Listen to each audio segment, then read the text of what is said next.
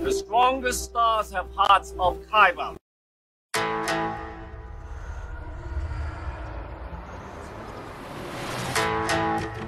I'm one with the Force is with me.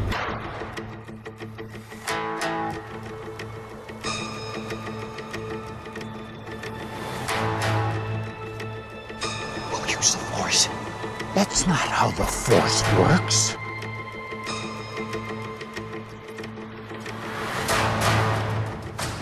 Well, let's start somewhere. Welcome, everybody, to the Kybercast. This is episode number 56, recorded July 21st, 2020. My name is Joe Becker. I'm one half of the team. With me, as always, is my good friend Michael Diaz, geek extraordinaire. Oh, come on. What's with titles now? We don't do titles. What is that? That's not a title. I was going with it. I felt it and I went with it, Joe. I thought you were going to do like Geek Esquire, like Bill and Ted or something. I'm not a geek lawyer. We've got an interesting show today. We're kind of following up our Netflix and Chill episode with I will say before, a listener did ask us to do this, so I'm hoping, and I think it's a great idea. So we're going to do a Disney Plus and Chill. We're going to each tell our top 5 Disney Plus items to watch. But before we get into that, Michael, what have you been doing this week? Anything in the geek world that you've been itching to talk about, or before we dive into the show? Yeah, I've been doing a lot of reading because, like most people that I'm working from home, so I've got a fair amount of free time.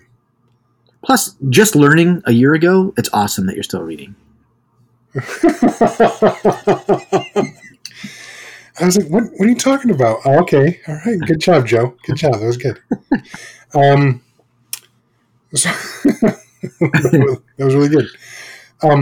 So I've been reading, so I finished Rogue Protocol, which is the 3rd novella in the Murderbot series. I think I have no idea what you're talking about, so that's great. So it's a series of books. They're all short reads, like maybe a couple hundred pages, maybe a little bit more. As it should be for a new reader. That's good. Right, that's right. And when you keep it under that level, when I read it out loud and I sound out my words. Right. I picture you like Rocky and Rocky 2. No. So Martha Wells is the author. She wrote,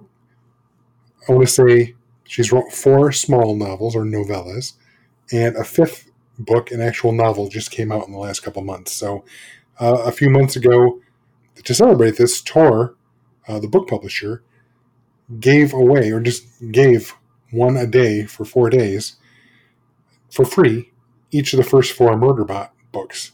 So I grabbed them all. I had already read the first one some time ago, got it from the library.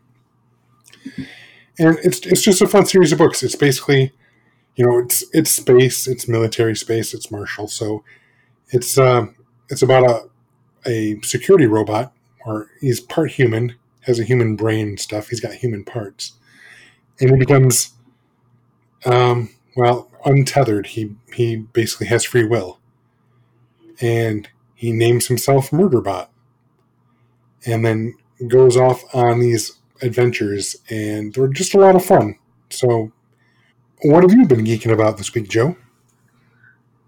This week, today, Michael actually just started the new, well, not new, the Battlestar Galactica series that you've been telling me to, get into and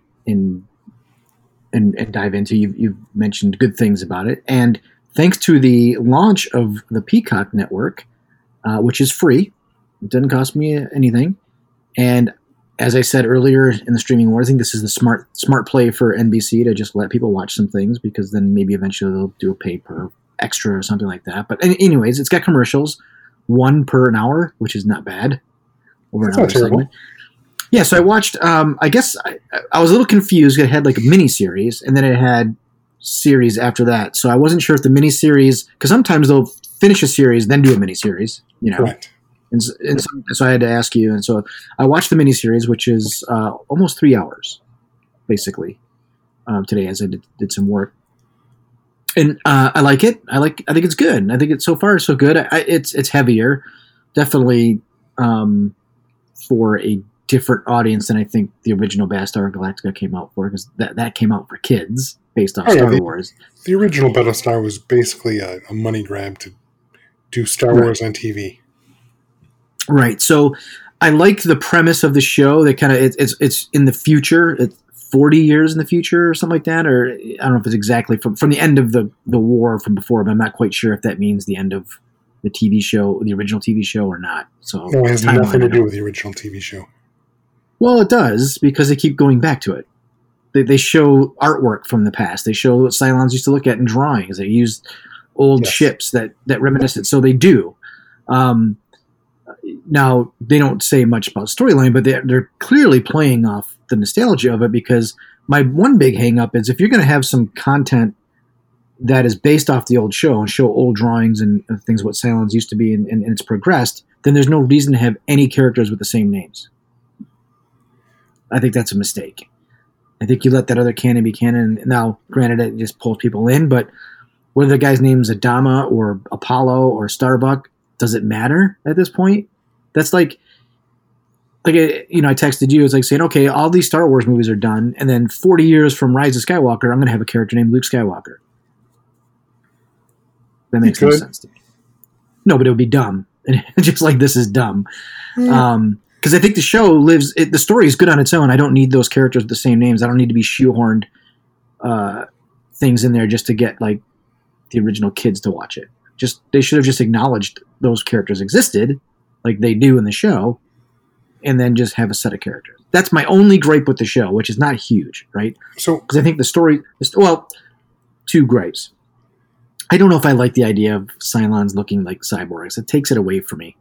It turns it into like this AI takeover thing, which I think is interesting, but it's been done so many times. Now, granted, it's probably, I don't know if it's been done a lot. So I kind of don't like that part of it, but maybe that's, I think it's weak. I think it's easy to write that, and it makes the show cheaper because I don't have to have robots everywhere. I can say, this person's a Cylon. True. But other than that, I think the characters are good. I like the writing. I like the dialogue is really good. I think the effects are really good for a TV show. Like they did a good job of trickery of making the camera move maybe differently than the ships move, which gives it a bit of coolness to it. So I like it. I'm going to continue watching it for sure. Good. I'm glad you like it. Yeah, I mean, it's based on the original show, but that's why they have the names and stuff, but it's not. It's a complete reboot. I know you see the ships and stuff from the original show, but basically they've taken elements from the original show and said those are from the first Cylon War. Right, and that's all I needed to know. That's cool. I dig that. Like, this has moved on, which means I don't need to have a Starbuck and Apollo. You know what I mean? Like, there's no reason for it, because now you're convoluting the story. Like, have that canon that happened a long time ago, and this is in the future. And in the future, we have these characters. It'd be like Star Trek: The Next Generation with James T. Kirk as captain, but it's not really James T. Kirk. It's another guy named the exact same name. Well, it's more like the Star Trek movie reboot. They brought in all new actors, different same names. Yeah, but the timeline's the same. No, they're not. Other than, stay away from the break in timelines, so to speak. But the star date is the same. Correct. But Battlestar is a complete retelling. It has nothing. It shares. No, it does. You can't say it has nothing if they brought the artwork in. They brought the artwork in of the original Cylons. Done. And the ships. As an homage. But you can't do that. You can't make homage. You've said that this happened. No. The original show did not happen according to the show. Oh, well. It doesn't. That's like you telling me that you shouldn't have to read the books to find that out. So you must have read that from either liner notes or director notes. Doesn't say anything in the show.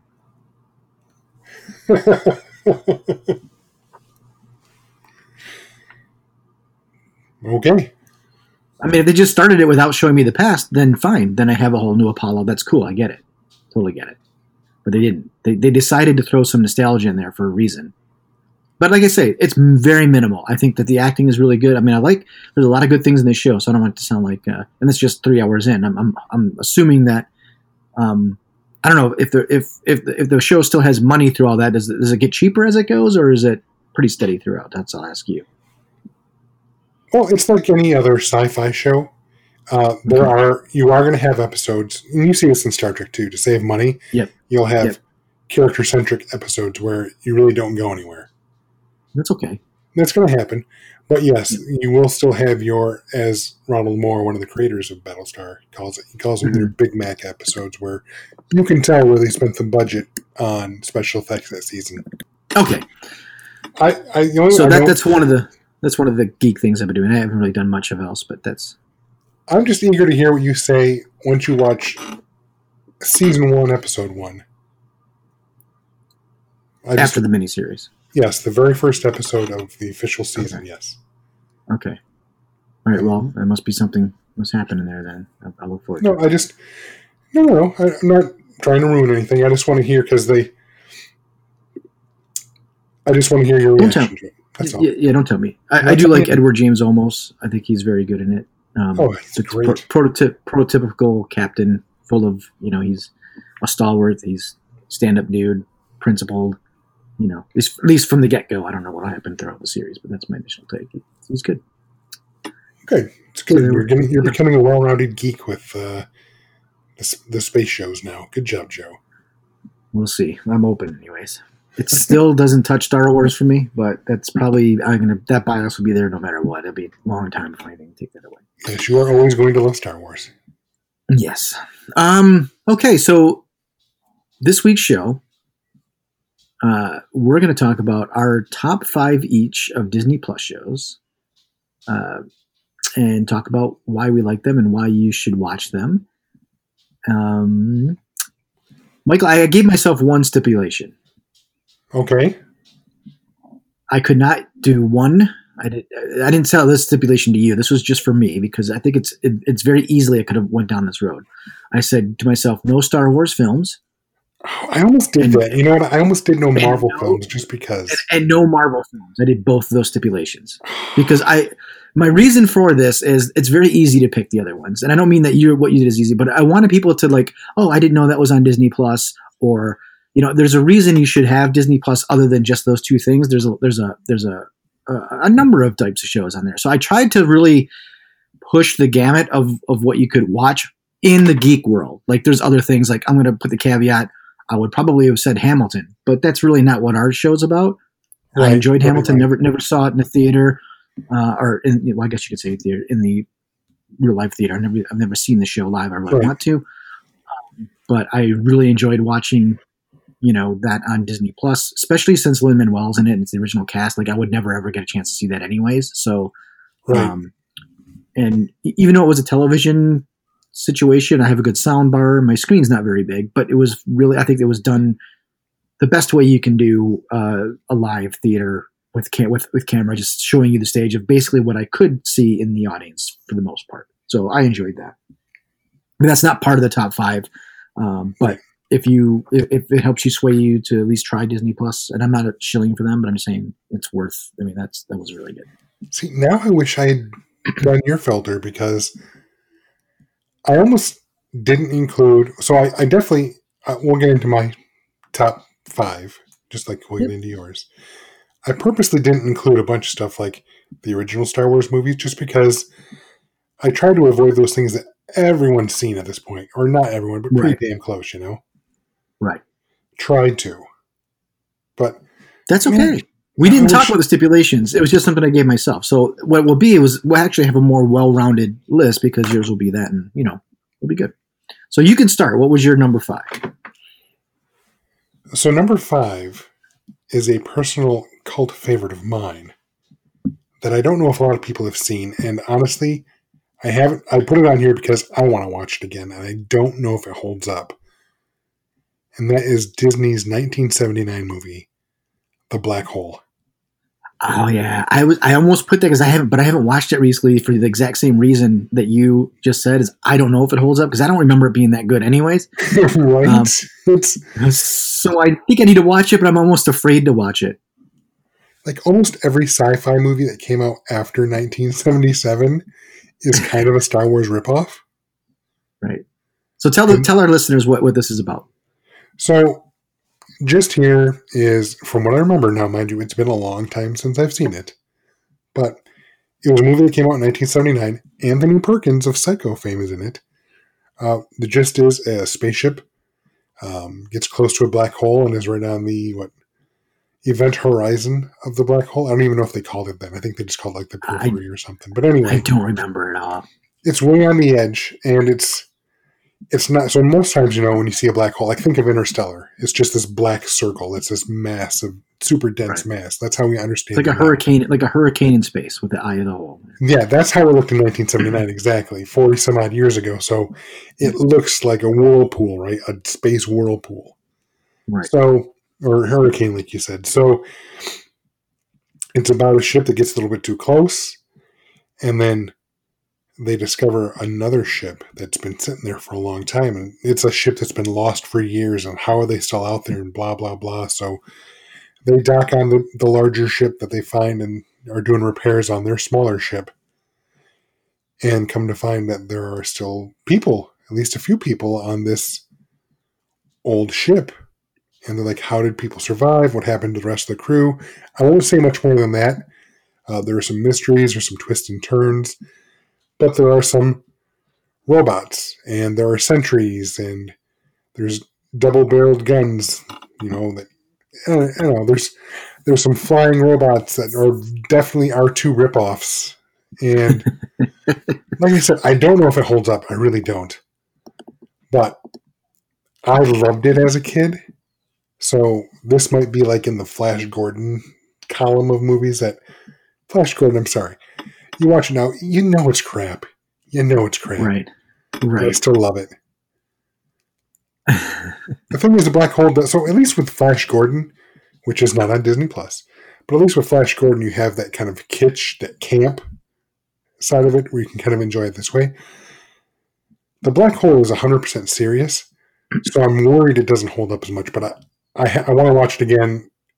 I put it at number 5. I can see that. So my number 5 is a documentary. Really? That is on Disney Plus. And for those that never bought the DVD special edition box set of Star Wars, you can now watch this on Disney Plus. It's called Empire of Dreams.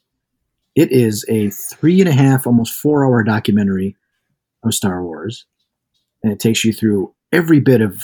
It's one of the best documentaries you can watch on it because it's Lucas made. I'd say almost 2/3 of it is like A New Hope, and then the other third of it is Empire and Return of the Jedi, something like that. But it goes into all 3 movies. It talks about the pop culture of it and everything, and I think it's for maybe kids or something that don't understand where this came from and how it started and why Lucas wrote this, and back in 77 when this came out, and the difference it is from then to now. It's just a superb documentary for Star Wars fans. And I'm not sure everybody knows it's on there. It's not even really touted like on the main screens or anything. And I was, I just knew it was there from looking at, if you go to the Star Wars button, it'll show up there, but it's not on your main showing of things. So I don't know. Have you ever seen it? Yeah, I have not seen it. It was in my watch queue for the longest time when it was for free on Amazon Prime, and I never got around to watching it. It's good. It's really, I watch it probably twice a year, even though I've seen it a million times. Because it has old interviews has the original interviews with Harrison Ford and Mark Hamill, Carrie Fisher. Then it has them when they did this for the special edition. So there's like a little more modern take on it, even with Harrison Ford and everything. It has an interesting thing, like the gentleman who sculpted Yoda didn't quite know what his face should look like, so he put his own face on there. And when you see the guy who sculpted, like, holy shit, that's Yoda. Like the guy who did. So there's really cool things at how they created these things. It's amazing. And they show how the puppetry, and it's super, super good. Super, super good. It should be watched. Definitely a number 5, I think, for me. Okay. I will put it on my list. It's one of those things I always wanted to watch. I just never got around to it. Yeah, it's worth your time, man, if you're just sitting around, for sure. Okay. I will check it out. Your number 4. This is where Joe gets angry. Number 4 is Avatar. Don't even... I thought that was going to be your 2 or 1. I had that pegged as your 2 or 1. You know, I almost did put it at number 1 just to mess with you. But no, I had to be realistic. There's not much to say about this. I know you do not like it at all. It's not that I don't like it at all. I liked it for the spectacle that it was at the theater, but the story's not great. You can say the same thing about Star Wars. No, you can't. You can. The story still holds up. The story is so basic for Star Wars that it holds up. Avatar is so Dances with Wolves, I can't watch it. It's the same movie. The story is basic. White people come in and get rid of the natives to take what they want. It's just a little too. It's just a little. Go ahead. I want you to be support. I want to try to be supportive, and I want to enjoy that you picked that as number 4. You can't be supportive of Avatar. Like I said, I think there was some good things to it. I think, it was some nice technology they brought through, and in the idea of going into another body, so to speak, is interesting. It takes a lot of, sci-fi tropes, puts them all together. I've been rewatching it, and though it's more than 10 years old at this point, I think it holds up. I mean, there are some people that are probably going to poo-poo it, like Joe. Well, I can look at it and say I don't think there's anything too dated in it because it's a whole new world. It's like saying Wizard of Oz still holds up. You know what I mean? It's like it's its own world, so you can kind of get away with it. Yeah, the flying monkeys don't hold up so well when they're flying. For what the show was when it was made, you got to give some. That's what I'm saying. Yeah. There are some sci-fi shows you watch and you're like, oh man, that does not hold up now. Yeah, usually cheap ones like Battlestar Galactica back in the day. Right, exactly. That's one thing. Quick tangent. Rewatching the original Battlestar Galactica as an adult, you see how many scenes, like sci-fi or special effects scenes, cut exactly that are the same repeated cut every week. Oh yeah, the shooting out of the shoot. I knew that was a kid. I'm like, that's the same shot. It's really sad that I noticed that as a kid. I'm like, I didn't notice as a kid, and then watching it later, like in my teens, I was like, oh, it's the same action shots every single time. Yeah, anyway, I did notice that. Avatar. Like I said, you think the story is Dances with Wolves, and it is, but it's a common story, especially when you consider North America. Right. It's one race coming in and deciding that this other race they're savages and we want what they have, so we're just going to take it. It's a story as old as time. Absolutely. So now that said, like I said, the special effects hold up. It still grabs my attention. I mean, it's still very derivative. Everything. I mean, there's no question that James Cameron has a style, and the Marines in this are very similar to the Marines we see in Aliens. Even some of the craft are very similar. I'm surprised. Art direction is great. I like the art direction. It is. So do I. But there is a palette that runs through each of his movies. What these dragonfly helicopters or whatever they're called in Avatar look totally like a mix between the dropships on Aliens and the HKs in Terminator 2 that fly overhead. Right. There's a common theme, and you see it. It's I don't want to say there's a common style to Disney. There's a common style to Pixar. Anything he touches, you're going to see it, right? It's going to look like a James Cameron film. It's like ZZ Top album. I don't know. It's an AC/DC album. They all kind of run together. Like I said, there's not much more to say, but we do especially know especially those flying ships in Titanic. They were fucking weird. Oh. Okay, there are exceptions. Just kidding. But look, I enjoyed the movie at the theater. I'm going to say the same thing I said last time. I think I say every time. When I saw it in the theater, it blew me away.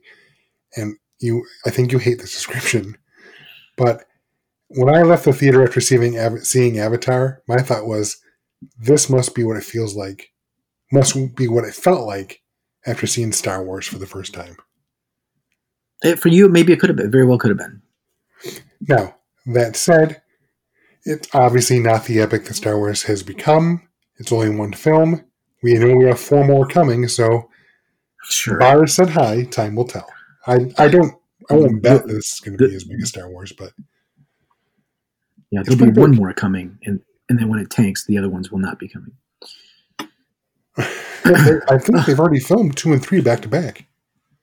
No, I still have to put it out there. Anyways, I digress. I think it's worth a watch. I'm not going to poo-poo that. I think, it is a timestamp of a movie in terms of technology. It was a great 3-dimensional experience, and I think that Cameron did a great job of making sure that it was a 3D experience in the theater. I think you're a little bit shortchanged by watching it on a flat TV, because I think when you watch it on a flat TV, it flattens the story out and it flattens the movie out to what it really was. You spent more time, I think, worried about how it's presented rather than maybe the story of it. But that being said, there are plenty worse movies than that one. So not that bad. I'll give you that. What's your number 4? All right, my number 4. This is going to go way back. So a little bit about me. If anybody's ever been to Disney World, that means the one in Orlando. This ride was huge for me. I think I rode it as a little kid, maybe 10 times in a row.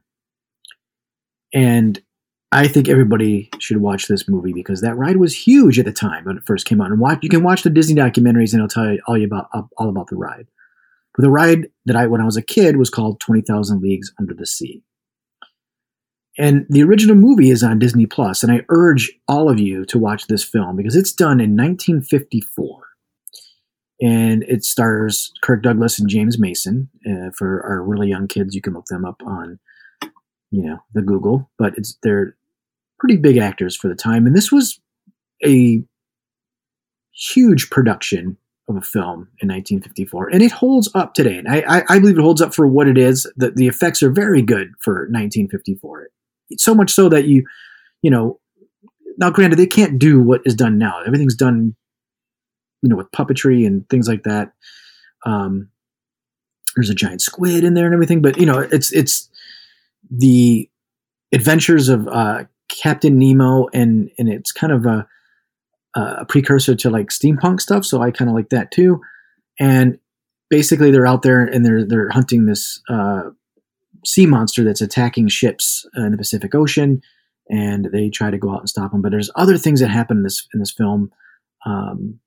That talks about, who's good and bad. And the bad guy's not necessarily, Captain Nemo's kind of a strange dude and you don't know if he's a good guy or a bad guy, but he's got his technology and the Nautilus ship is amazing. And again, this is based off a book that's written like in the 1800s, like 1870 or something like that, by Jules Verne.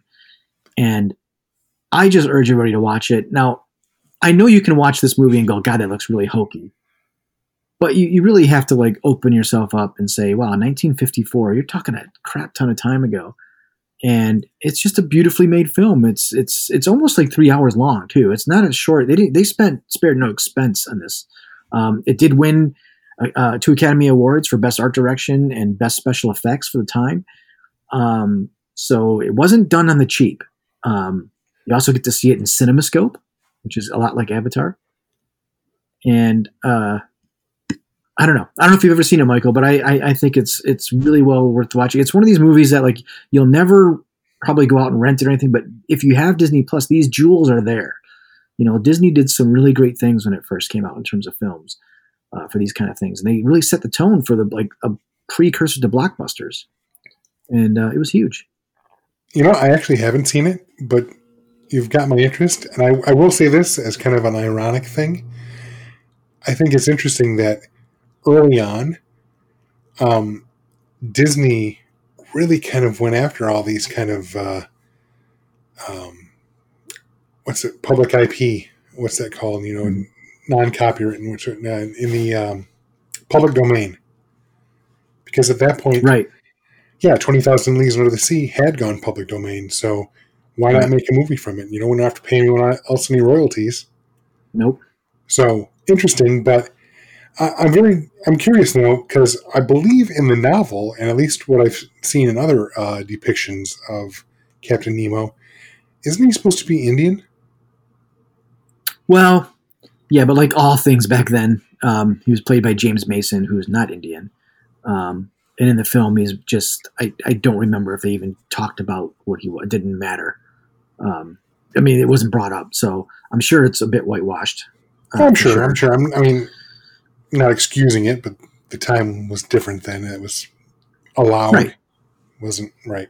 Well, yeah. Maybe We not also allowed. have Peter Lorre. If anybody knows who Peter Lorre is, of like all these other, he plays like a lot of the weird monster movies guys.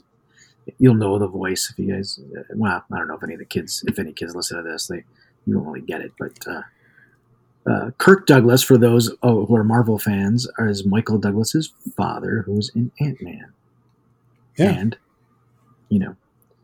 Infinity War and Endgame and that kind of stuff. So No, I think people should watch it. I've never actually seen the film, and you've definitely piqued my interest. So I'm actually very interested.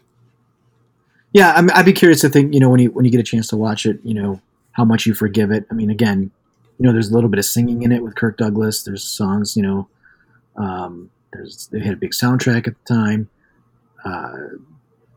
It did well, I guess. I don't know what it made money, how money was done back then, but here, box office, it made $8 million. Oh, that earned $8 million North America in 1954. What was his budget, though? Who knows? It didn't say that. It just says box office in Wikipedia. But I mean, $8 million. I don't know what that constitutes in.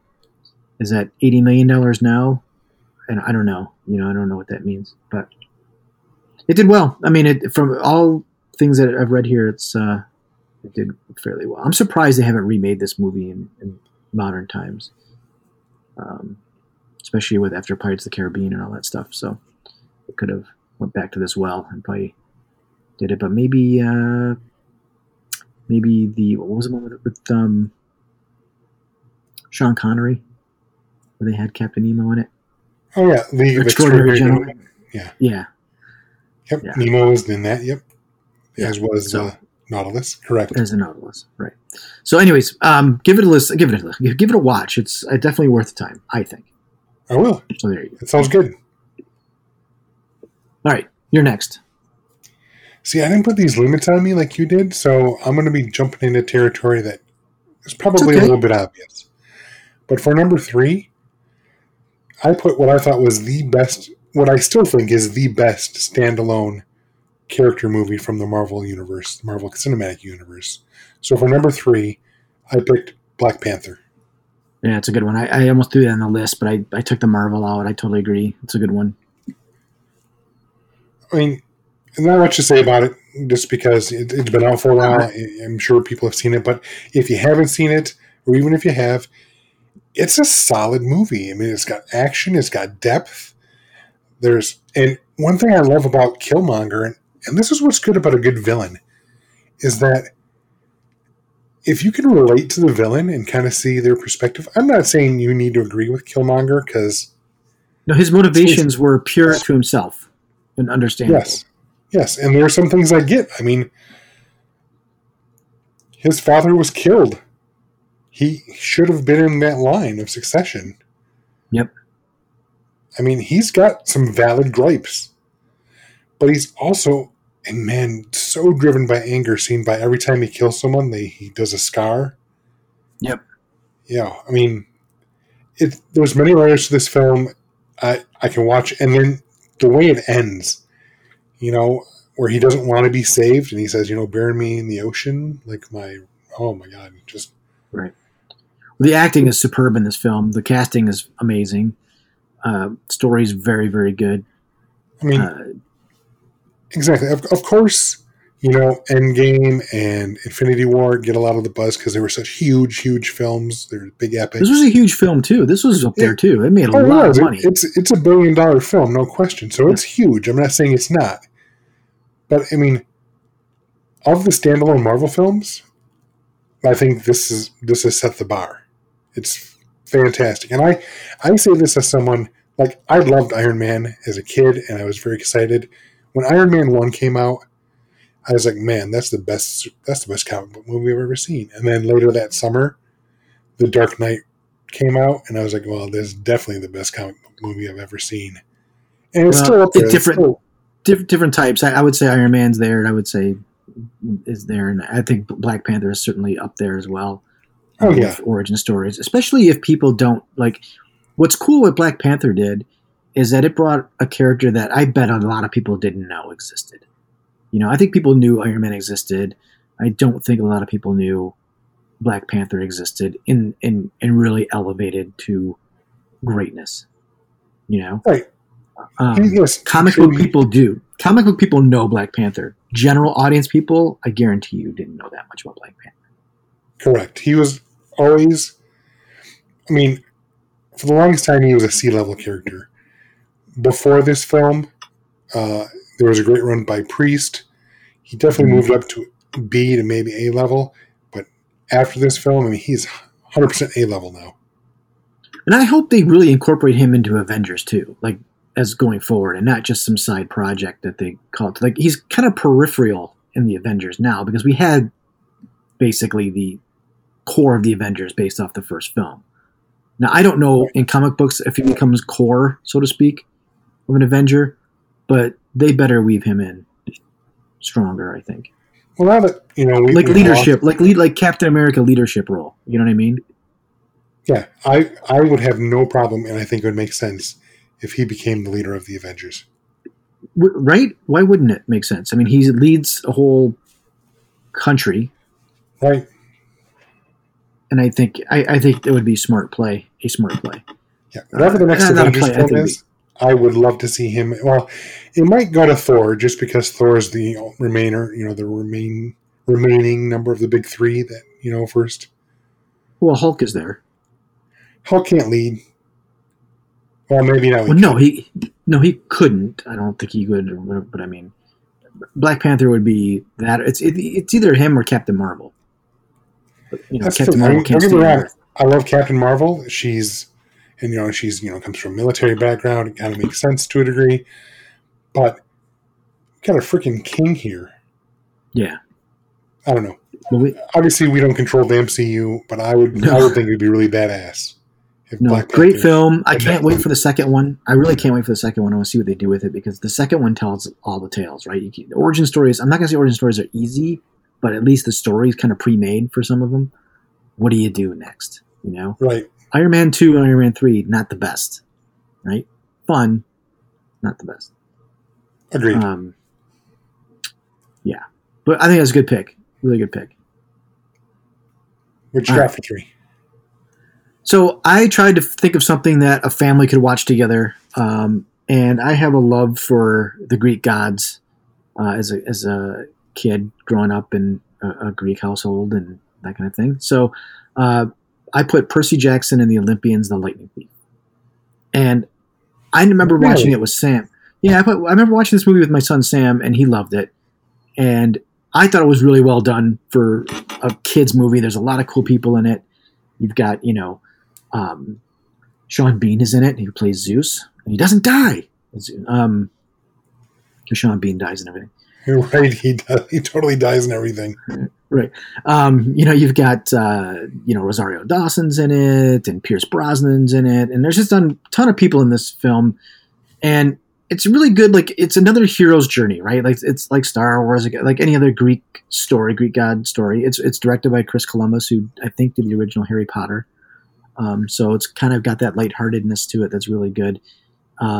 He's basically it's a teenager figures out he's a descendant of Poseidon, the son of Poseidon, and kind of goes to like God school in a way. It's very much like a Harry Potter. Like there's a lot going on that's very similar, but it's also based on Greek mythology and and I think it's a really fun movie you can watch with your kids.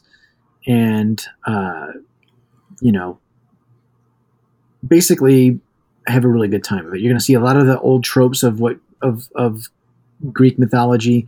The premise is Zeus's lightning bolt is stolen, and and Percy Jackson, who's the son of Poseidon, is accused of stealing it, and he has 14 days to return it. Otherwise, there'll be a huge war, and all these things will happen. So he's figuring out who he is, and like all teenagers at this point in time in life, they kind of try to figure out who they are as they're growing up, and this is a very analogous to that kind of journey of a teenager to a man, so to speak, or a teenager to a woman, because there's other people in this film that is friends and kind of go from there. But it's fun, very fun ride. I think it's worth the time for people to put in for Disney Plus. I don't know. Have you seen it? Yeah, I have to say, I think I saw it 10 years ago, right about the time it hit video. Mm-hmm. I want to say I rented it from like Redbox or something like that. Yeah, that's fine. I thought it was okay. It didn't really make a mark on me, other than I didn't hate it. But then again, like I said, it's just, I don't know what it is about fantasy and whatnot. Like, I kind of had the same. Yeah, 10 years ago, my son was 11. You know what I mean? I get that. I get that. That'd be a cool movie to watch with your son. I just, for me, I kind of had the same reaction after seeing the first two Harry Potter movies. I'm like, it was all right. I don't feel like I wasted my time, but whatever. I watched it. I didn't hate it, but yep, totally understand it. It's not something that's going to change your life. This movie will not change your life. It's a fun watch. No, but I'm glad you picked it, because it is. This is nice. It's refreshing. We're not going over the same things, and you surprised me. I like surprises. That's good. Good. I don't know if the last two will surprise you, but go for that. All right, go ahead. You're number 2. Number 2. I was just thinking about things. What do I really want to watch on Disney? And I want to go sit down, and I really, really want to rewatch The Mandalorian. Yeah. It was so good the first time around. I mean, I do think it was good and fun to draw it out over the episodes, waiting a week. Right. But now that I know the story and, I let the anticipation build watching it the first run, I kind of like to just go through again and see what I missed.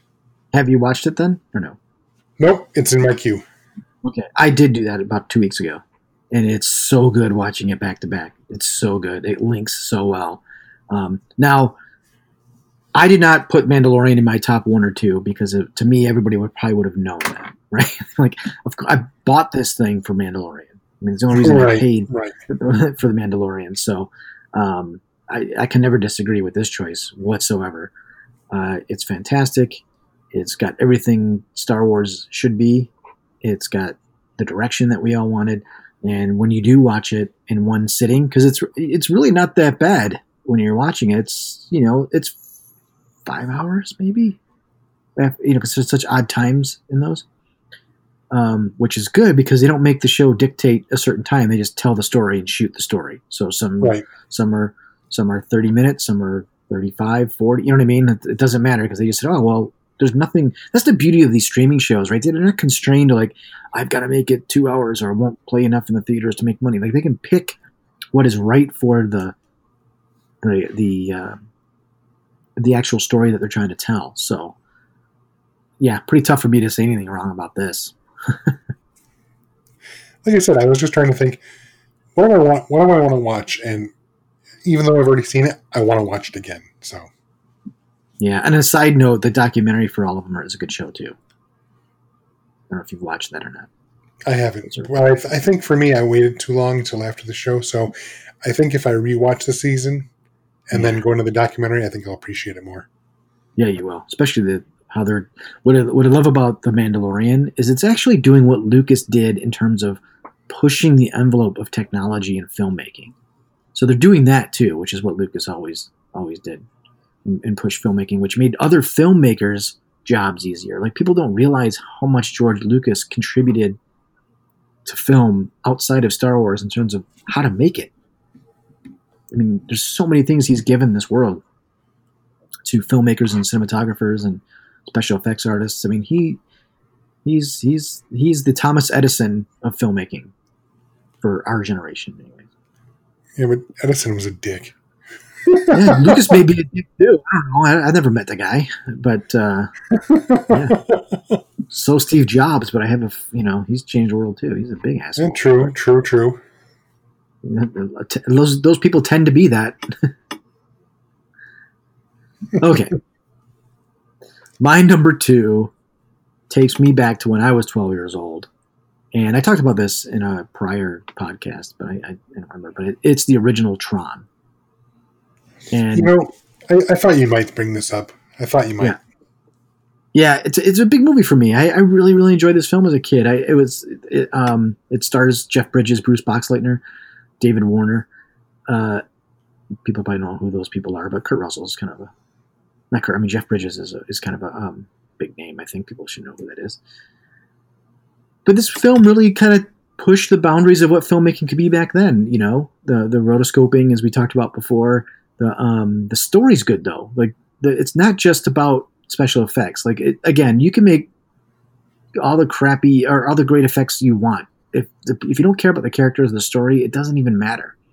The beauty of this is that you care about the characters and they're fun, and you've got basically the idea of you've got master control, which back in the 70s, the computers used to be all work off mainframes, and you didn't really have your own portable system. You needed that mainframe to make everything work, and personal computing started hitting at this time. And the whole idea is that you can have your own computer, write your own things, and you're kind of like democratic, so to speak. So there's a whole metaphor for this film of the empire, which is master control, and being set free for programming things to do whatever they need to do on their own. Ironically, we're all kind of going back to master control because we're all kind of piped into the internet, which is becoming master control, and all the programs are going to be down the road are going to be through our as good as our internet connection. You won't even have anything in your computer anymore. See Chromebooks. But there's a lot of like tech in here that's interesting. You'll see old tech for sure, obviously, like floppy drives and big ass computers and things like that. So a little of that doesn't necessarily hold up. But if you look at it as a period piece, it's a great snapshot of the 80s and the way the 80s were. And think about this movie and then kind of tie it back into what we talked about last week with Ready Player One. Like I would, this is probably a really big factor to him when he wrote the book, and I forgot his name now, the author. You know his name. Ernest Cline. Ernest Cline, yeah. I'm sure, even the book, Tron's in the book, but this had to be a big influence, right? It's huge. So, well, who wouldn't want to ride a light cycle? Right? And that's like the first bit of the film. Like you're not, they didn't waste much time. This movie goes. There's no, slow points. And it's a great metaphor for corporate America. Like that still holds up. You've got corporate greed like back then, and we really haven't gotten any further in this world. It's just doubled, tripled maybe of what corporate greed is today versus back then. This is kind of like the birth of corporate greed, I think. I think it's at this time, I'm not sure when Wall Street came out, but it was all kind of talking about that at the same time as well, Reaganomics and those kind of things. So yeah, that's my number 2. That's a good pick. It's a good pick. Obviously that movie didn't have the same effect on me than it did as you, but I enjoy Tron. Every time I've gone back and watched it, it's always been fun, and for its time, it was cutting edge. Does it hold up as well now? Maybe not as much, but it fits within its own universe. Right. The 8-bit technology back in the day, it fits and it works, and it's pretty cool, And I do like the rotoscoping. It's a cool effect. It gives it its own unique style. Right. And it's nice and basic. Good guys are blue, bad guys are red. Lightsabers, anyone? Right. Anything was a little bit taken. Like it's you can see the effects of Star Wars in here as well, but done in a different way. And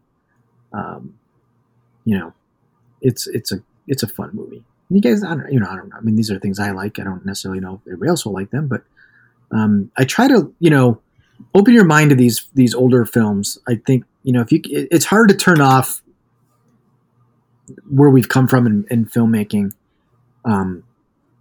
to when people are used to like, Avenger style effects and the new Star Wars and any of these new movies that come out, the effects are so good.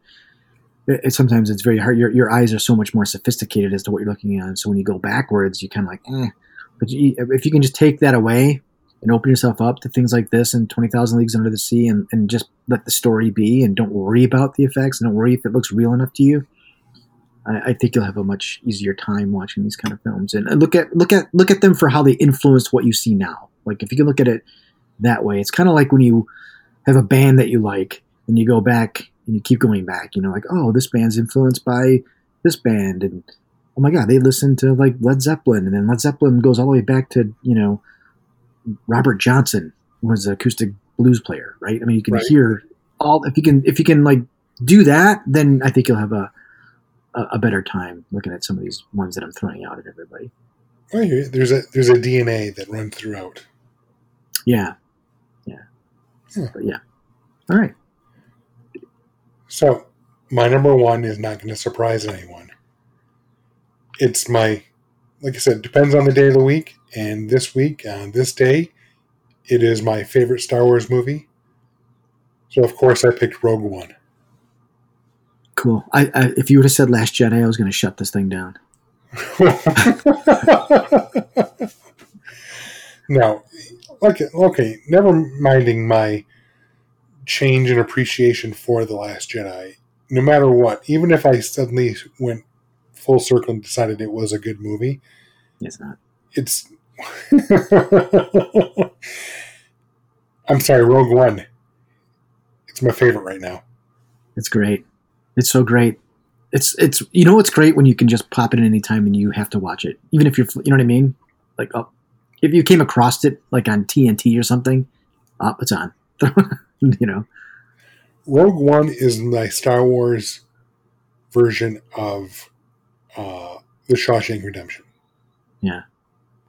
Rogue One to me is, even though I said you can't go back, I had an adult love for that film because of what the original Star Wars did for me as a kid.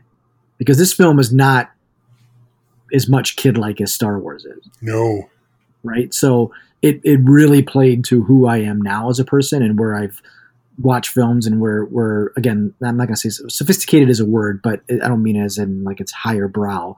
I just mean that, what I've been through in life, that there's other things in this film that I gravitate towards versus what I gravitated towards in the original Star Wars. Well, it's a bit more adult. I mean, it's a little bit more real. I mean, I get it's still sci-fi. We're looking at, laser guns and giant robots and stuff like that. But, it's a nice bookend to one's maturity and Star Wars. I mean, you see Star Wars and you got the heroes, you got the good guys and the bad guys, and it's pretty cut and clean, and it's all, it's obvious who's good, and it's, I don't want to say simple, but it's obvious, right? Right. And the characters are obvious. And it works out that the good guys win, because yay, they should. That's how life should be when you're a kid. But then you watch Rogue One and see, all right, here's the nitty gritty. This is how we got to that point. And all the sacrifices that had to be made to get there. And I love how the little things that characters have that you bring through, like Saw Gerrera, right? Somebody who's so into what he needed to do that he is so narrowed his revenge on the Empire that he's actually become almost Darth Vader like he's even got to breathe. Like he's been through so many things that it's turned him into less than human. So it shows those morality plays. Like if you just go down this path and not think about the humanity, you will become what you are fighting, right? And that's what Saw became. And there's little hints like that really make that film good. I mean, I love the Guardians of the Wills. I mean, there's so much good in that film. It's pretty tough. I know they had, I'm not going to say problems. They had different philosophies as that film was being made. But they pulled it out. They pulled it out. Oh, yeah. No question. Again, we could get into it about how much is it saved in reshoots, how much of it was saved in editing. All I know is that what came out is perfect. Yeah, absolutely. Okay, so my number one I couldn't have it not be Star Wars something. So you put these limitations in, and then for the last one, threw them out the window. No, I didn't throw out the window. So this will give you more bang for your buck for your Disney Plus time to watch. And I think there's been enough talk about the Clone Wars. I think everybody should watch Rebels. I've been rewatching it again. I'm in season 3 now, working through that one. I think season 3, episode 10, somewhere like that. And man, it's just, there's so many good nuggets in this show that really piece things together. It's Dave Filoni, man. It's how he's taken the Star Wars mythos and keeps building upon all the greatness that that was started. And are there some episodes that you will hate? Sure, there's some of those. I like them, but I know because I know where they're going. I watched the whole thing. But if you can watch it with your kids, you can watch them by yourself. There's a little bit for everybody. It is Star Wars storytelling to its finest. Plus, you get 4 seasons of it, and man. To me, it's outside of putting the stipulations of what I said earlier on the show. This is my number one. Huh? You like it more than the Clone Wars? I did actually. I personally did because I like. I started to really love these characters. I started to love them as their own, for lack of a better term, Luke, Leia, Chewie. You know what I mean? Like they became another group of friends that help each other. You didn't quite get that in the Clone Wars because you did because you had Padme and you have Anakin and Ben, but you had them in the movies too, so that wasn't new, so to speak. And you did have other like cool clones that you started to like that became kind of their own thing that with Rex and his team and everything and a bunch of other ones. But man, when you've got you got Hera, Ezra, Kanan, Zeb, Sabine, and man, and other people that come in and out of the show. I don't want to say everything because it'll give some stuff away if you haven't watched it. Right. But I really think if you're a Star Wars fan, if you're just somebody who just doesn't want to watch, I wouldn't recommend it to like anybody because this is their geeks show, so Star Wars based, and I think you can't go wrong with Rebels. I think it's just done really well. And just to be clear, my question wasn't like a diss or anything. I have not watched all of Clone Wars. I really enjoyed that 7th season. We know that. Yeah. And I've started Rebels, and I think I'm mostly through that first season. And I liked it. I don't think it's affected me yet quite as much as you, but I think maybe I don't know if I need to get deeper into it yet. But have I finished the first season? Anyway. I don't think you finished first season yet. Okay, maybe I need to finish that yet. I'm enjoying it so far, but so far it hasn't grabbed me like I'm. Yeah, you have to get to what Filoni does really well is the last 2 episodes of each season are always so good. So, yeah, I'll keep moving on that. I'll keep going forward. Yeah, you should. As I watch Battlestar, you can watch this, and you could be done a lot quicker than I am because I think is Battlestar an hour each? Yes, well, close to it. I mean, it was broadcast TV, so 40-ish minutes. 48 minutes, like that, yeah. So, but yeah, I think it's worth it, man. I think for all those out there looking for something to do, if it's crappy weather or too hot to do anything outside, throw in some Star Wars Rebels. They're like 22 minutes each, so you can. I do agree with that if you want to throw something out, like I'm not quite ready to go to bed, throw an episode of that. They are pretty quick. Right. So there you have it. That's our top 5. For each Disney Plus shows that we talked about. Again, we could have each done 5 Marvels or 5 Star Wars or whatever, but I think you pushed it too, Michael. I think you did. I think you still edited yourself. You could have done a lot more. 60% of my top 5 is Marvel and DC or Marvel and Star Wars. That's okay. And now we did do a top 10, correct? Did you do all 10, or did you only do 5? I just did 5. Did 5. I was really trying to hone in. I spent a lot of time fishing for that top 5 because I think we would start talking about it. I wanted to be as thorough as I could and try and tell the story of each one and why I chose them. So, I didn't do 10. That's fine. They'll be posted on the site, which if you're listening to this, if you didn't get it from the website, you'll see it there. So you'll see our posted top 5 each. Yep. And you know what? You can post it on our new Facebook group, Michael. You can tell everybody about our new Facebook group. That's right. I didn't even think to mention that. So as you know, social media, we're on Instagram, we're on Twitter, we're on Facebook. We're a Facebook page, but now we also have launched a Facebook group. Reason being is we can do a little bit more with the group. We can be a little bit more interactive. We can put polls and whatnot. So we've just launched it. Don't have a lot of users there yet. I think we're around 5. Obviously, if you listen, if you like the page, cool. But if you join the group, we're hoping to start more discussions there and get ideas for episodes. And like with an episode like this, we want to create discussion. And like I said, it's supposed to be a place where we can, communicate with you and you can communicate with us and go from there. We'll see how it goes. Yeah, tell us your top 5 if you have some Disney Plus and what you guys think. Yeah. We'll chime in. Of course, I always have an opinion. Mediocre and bad. Wow. I'm kidding. I don't know why I'm picking on you today. For some reason, I just feel like I feel bad now. But that's I feel bad. How many times I usually pick on you, so it's okay. Bring it. I have thick skin, Joe. Yeah. Well, at least we're at the end of the show. You can walk it off. I can turn the mic off and cry. Right. Quietly to myself. For those new to the show, thank you so much for listening in on this little episode that we did on Disney Plus. For those that have come back, we thank you immensely for keep coming back to the show. Tell your friends about the show. You can find us on Apple Podcasts and Pocket Casts, and Podbean. Is that what you listen to? And Spotify and all those cool places and not cool places you can find podcasts.